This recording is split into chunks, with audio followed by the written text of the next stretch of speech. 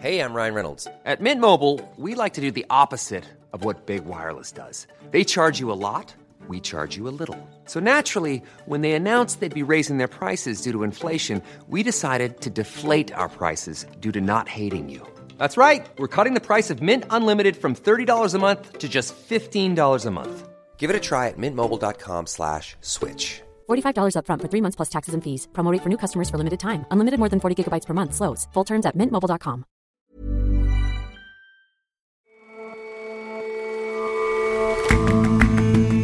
Hello and welcome to The Intelligence on Economist Radio. I'm your host, Jason Palmer. Every weekday, we provide a fresh perspective on the events shaping your world. Some 2,000 Turkish citizens have crossed the border into Syria to join jihadist forces in the country's 8-year-long war. But now that Islamic State's caliphate has collapsed, many want to come back. The whole region is struggling with its expat extremists. And burgers are big in Budapest. Pasta is popular in Pretoria. They chow down on chow mein in Charleston. But if you add it all up, what's the culinary balance of trade? Which country exports its cuisine the most and imports foreign fare the least?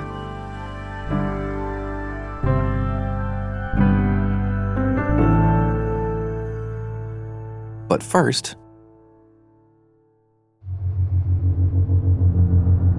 there are almost 11 million undocumented people living in America. President Donald Trump's administration has adopted a series of policies designed to discourage people from attempting to enter America, including the separation of families arriving at the southern border.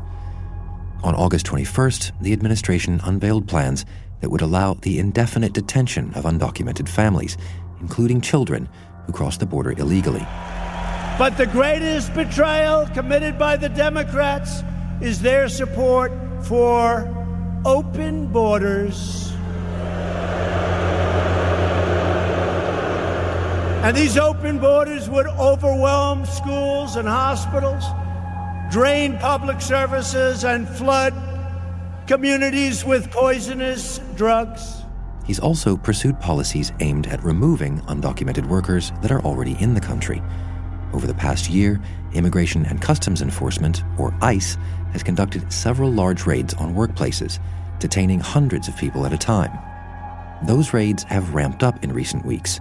They've had a heavy impact on immigrant communities and the industries that depend on their labor. There are about 6 little towns sort of in a crescent around Jackson, Mississippi, in central Mississippi, where a lot of Guatemalan, Salvadoran, Central American, and Mexican immigrants have settled largely to work in poultry processing plants in that area. John Fasman is The Economist's Washington correspondent. He went to report on the impact of ICE's recent operations. And so for this story, I went to Morton, Mississippi, which is quite a small town about 40 minutes east of Jackson. It is fairly heavily Latino, but it's a very quiet community. A lot of the people who are living there don't have working papers. So you don't see, or at least I didn't see, the sort of vibrancy you might see in a heavily and long-standing immigrant community. It's really quite a quiet, modest town.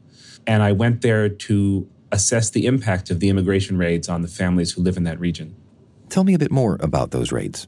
On August 7th, ICE agents raided 7 poultry processing plants in that area, and they detained around 680 people, of whom 377, when last I checked, are still in detention. And many of those released afterward got fired. I think the companies got quite nervous about employing undocumented people now that the government's eye was on them. So the young man who I spent the most time talking to, he was 16. He went to school during the day and worked afternoon and evening shifts at the plant. His parents worked at the plant. They've all been fired. So the whole family went from having 3 jobs to having no jobs. So you say this was certainly a large raid. I mean, is it an unusual one beyond its size? Well, these raids, workplace raids, had sort of fallen out of favor under the Obama administration. They turned away, the Obama administration they focused their police forces on finding undocumented criminal immigrants, particularly violent criminal immigrants. And they used the bureaucracy to focus mostly on employers rather than employees. So they did, instead of large-scale raids of undocumented immigrant working people, they focused on the employers who hired them to work in the first place. Under President Trump, these raids have come back. Why, though? Why is that what this administration wants to do? Well, if you want to deport a certain number of undocumented immigrants, then you have to have a way to find them. And so for a long time, that way was local police. Undocumented people would get arrested or pulled over. The police would ask for their immigration status. And if they were undocumented, then they would detain them until ICE came to pick them up. That practice has slowed down. A lot of jurisdictions, most of the major cities where most of America's undocumented population live, have sanctuary policies. What a sanctuary policy means essentially is the local police will not enforce immigration policies.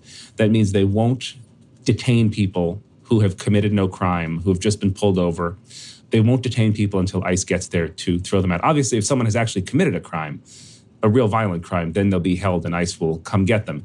But people who have done nothing other than violate immigration law, local police will not act as immigration police in enforcing them yet.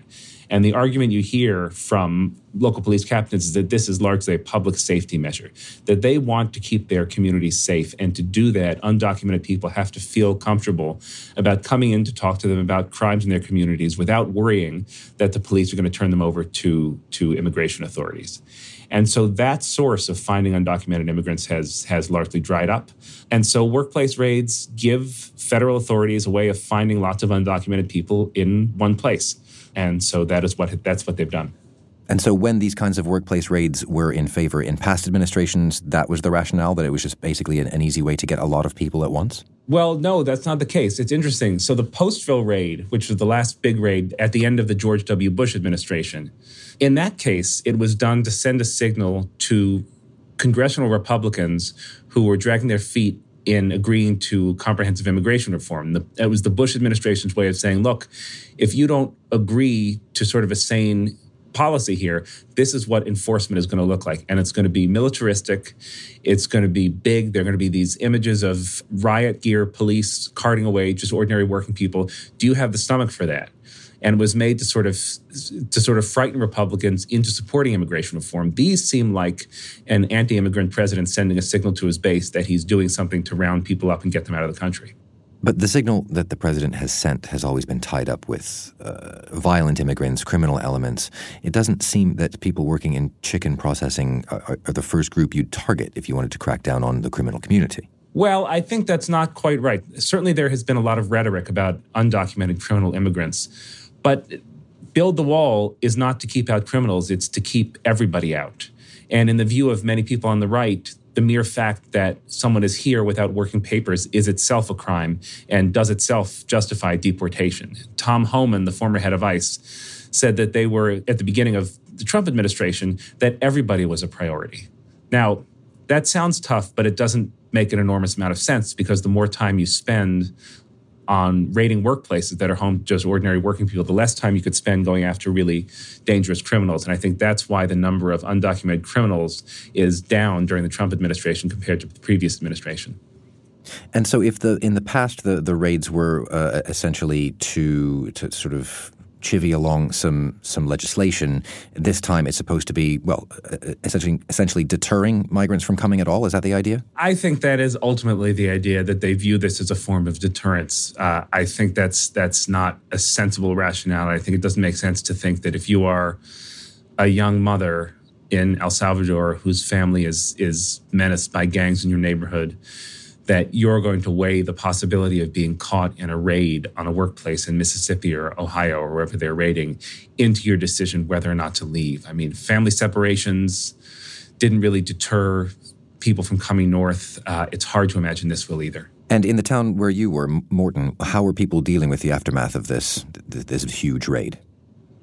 Well, the immigrant community is frightened, as you can imagine. I was there on a sunny summer afternoon, and the streets were completely deserted. People weren't out on the streets at all.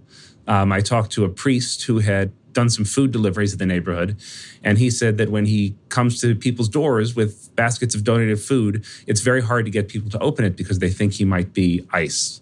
I talked to another priest who said that people from his parish are leaving, that they're not going to risk their undocumented people who have been working here but who are going to go to another state. There's also concern in the business community there. I mean, poultry processing is big business in Mississippi. They were already having trouble finding workers. And so this is going to make it even harder for them to operate.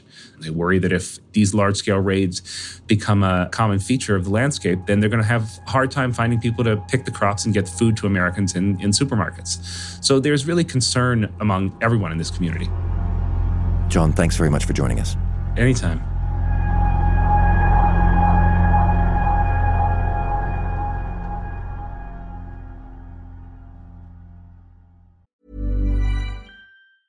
Hi, this is Janice Torres from Yo Quiero Dinero. From a local business to a global corporation, partnering with Bank of America gives your operation access to exclusive digital tools, award-winning insights, and business solutions so powerful you'll make every move matter. Visit bankofamerica.com/banking for business to learn more. What would you like the power to do? Bank of America, N.A., copyright 2024.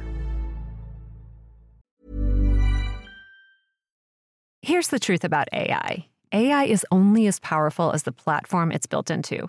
ServiceNow puts AI to work for people across your business, removing friction and frustration for your employees, supercharging productivity for your developers, providing intelligent tools for your service agents to make customers happier, all built into a single platform you can use right now. That's why the world works with ServiceNow. Visit servicenow.com/AI for people.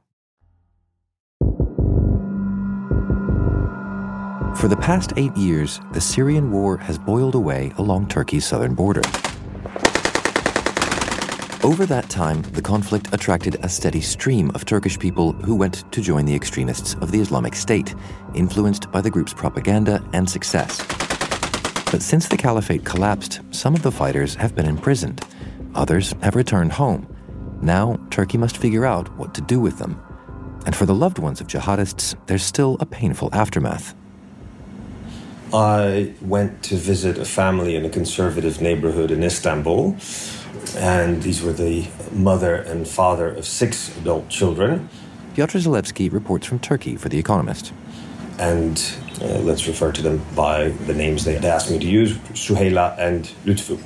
Both are in their 50s, and they told me about a fateful day which took place about 4 years ago when Suheila was making dinner for her children.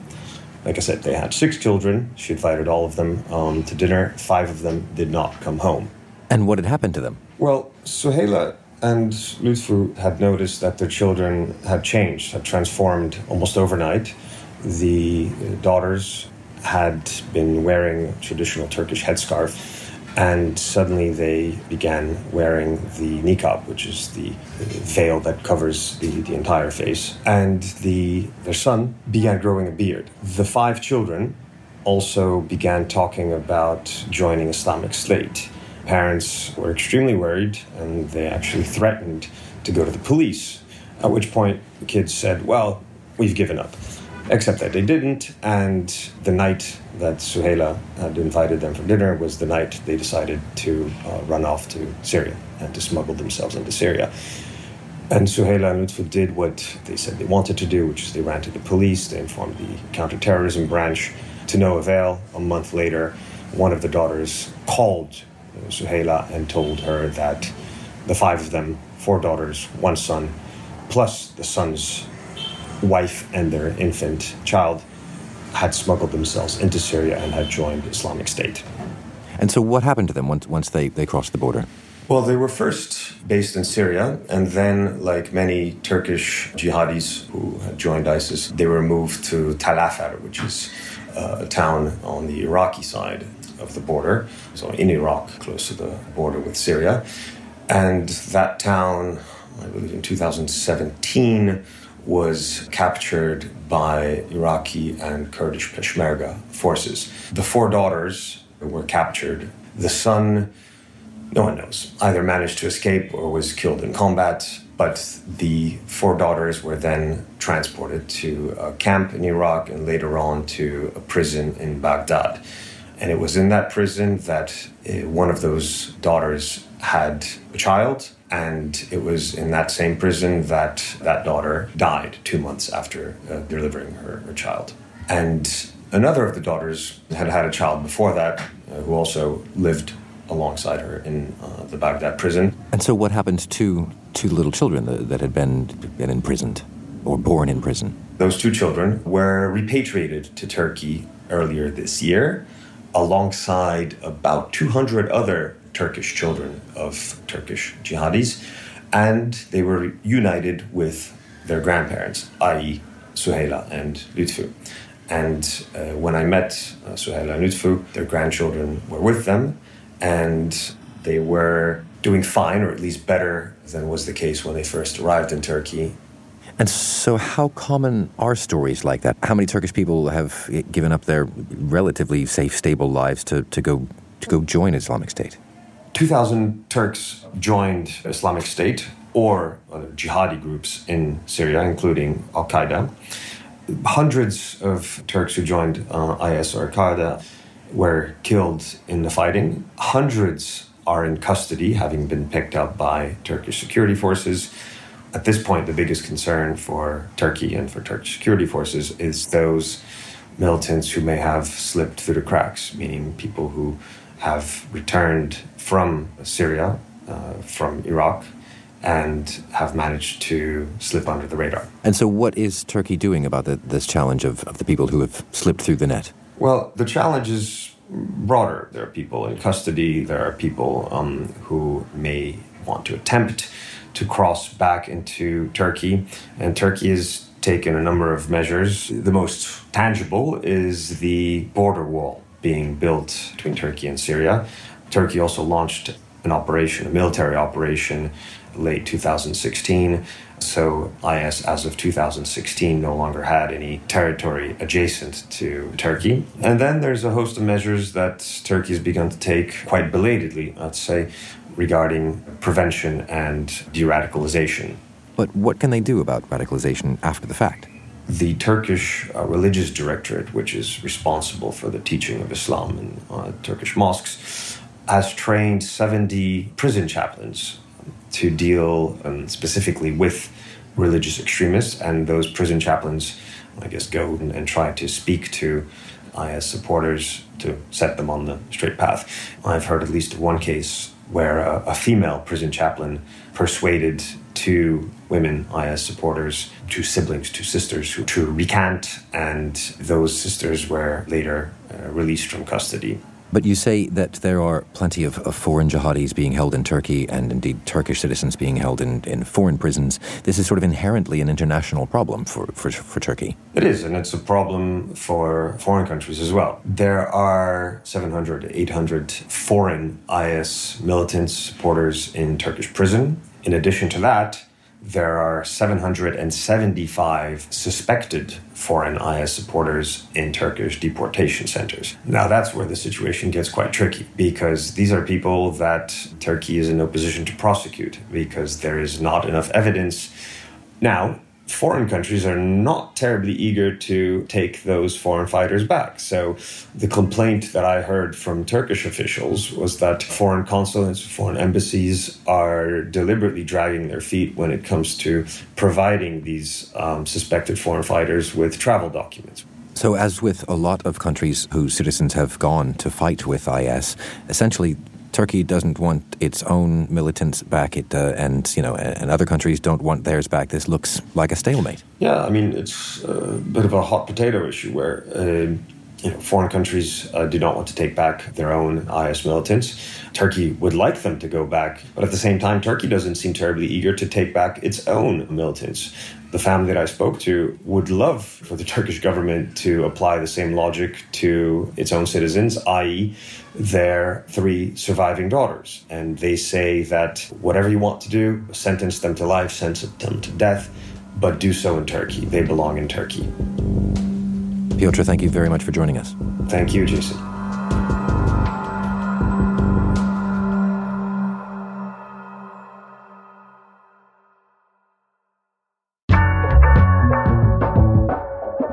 Foreign policy isn't just nuclear deals and aid packages.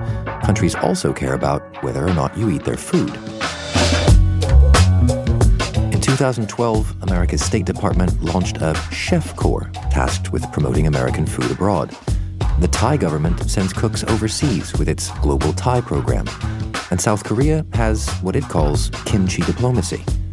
But how to measure which countries have made their local dishes international favorites?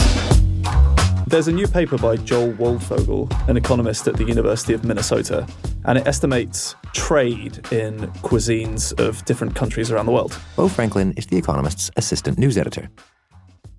So if you think of traditional trade measured based on the values of goods and services that go in and out of countries, this one takes the same approach but considers the type of food that different countries like to enjoy.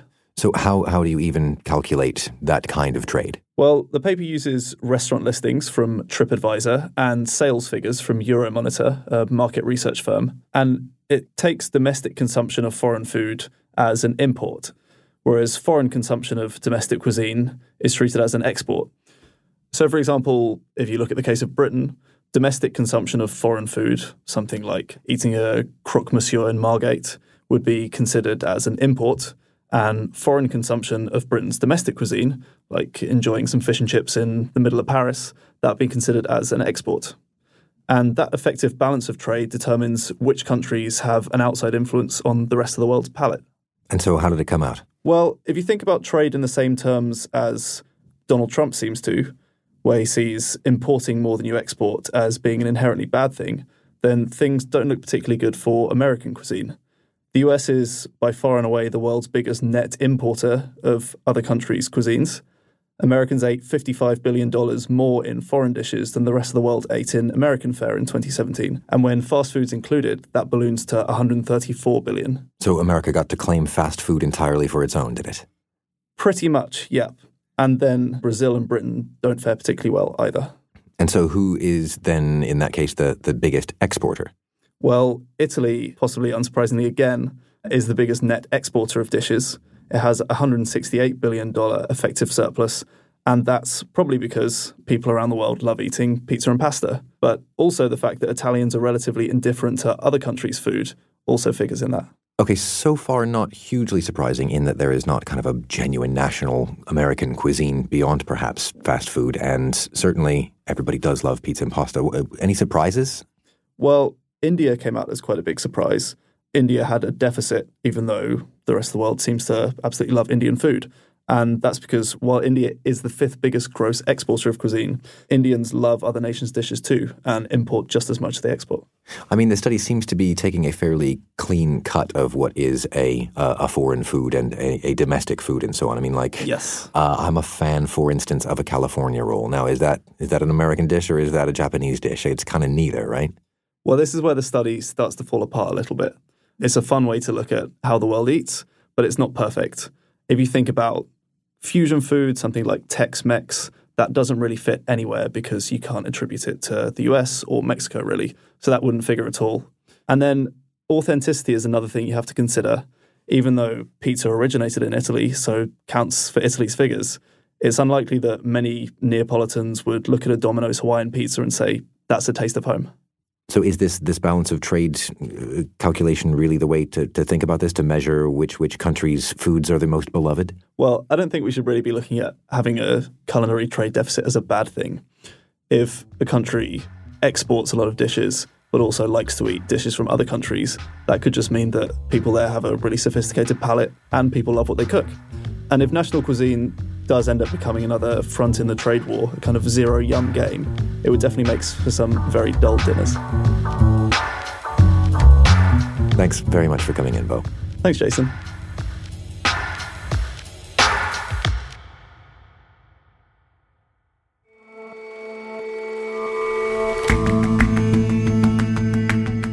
That's all for this episode of The Intelligence. If you like us, give us a rating on Apple Podcasts. And you can subscribe to The Economist at economist.com/radio offer. 12 issues for $12 or £12. See you back here tomorrow.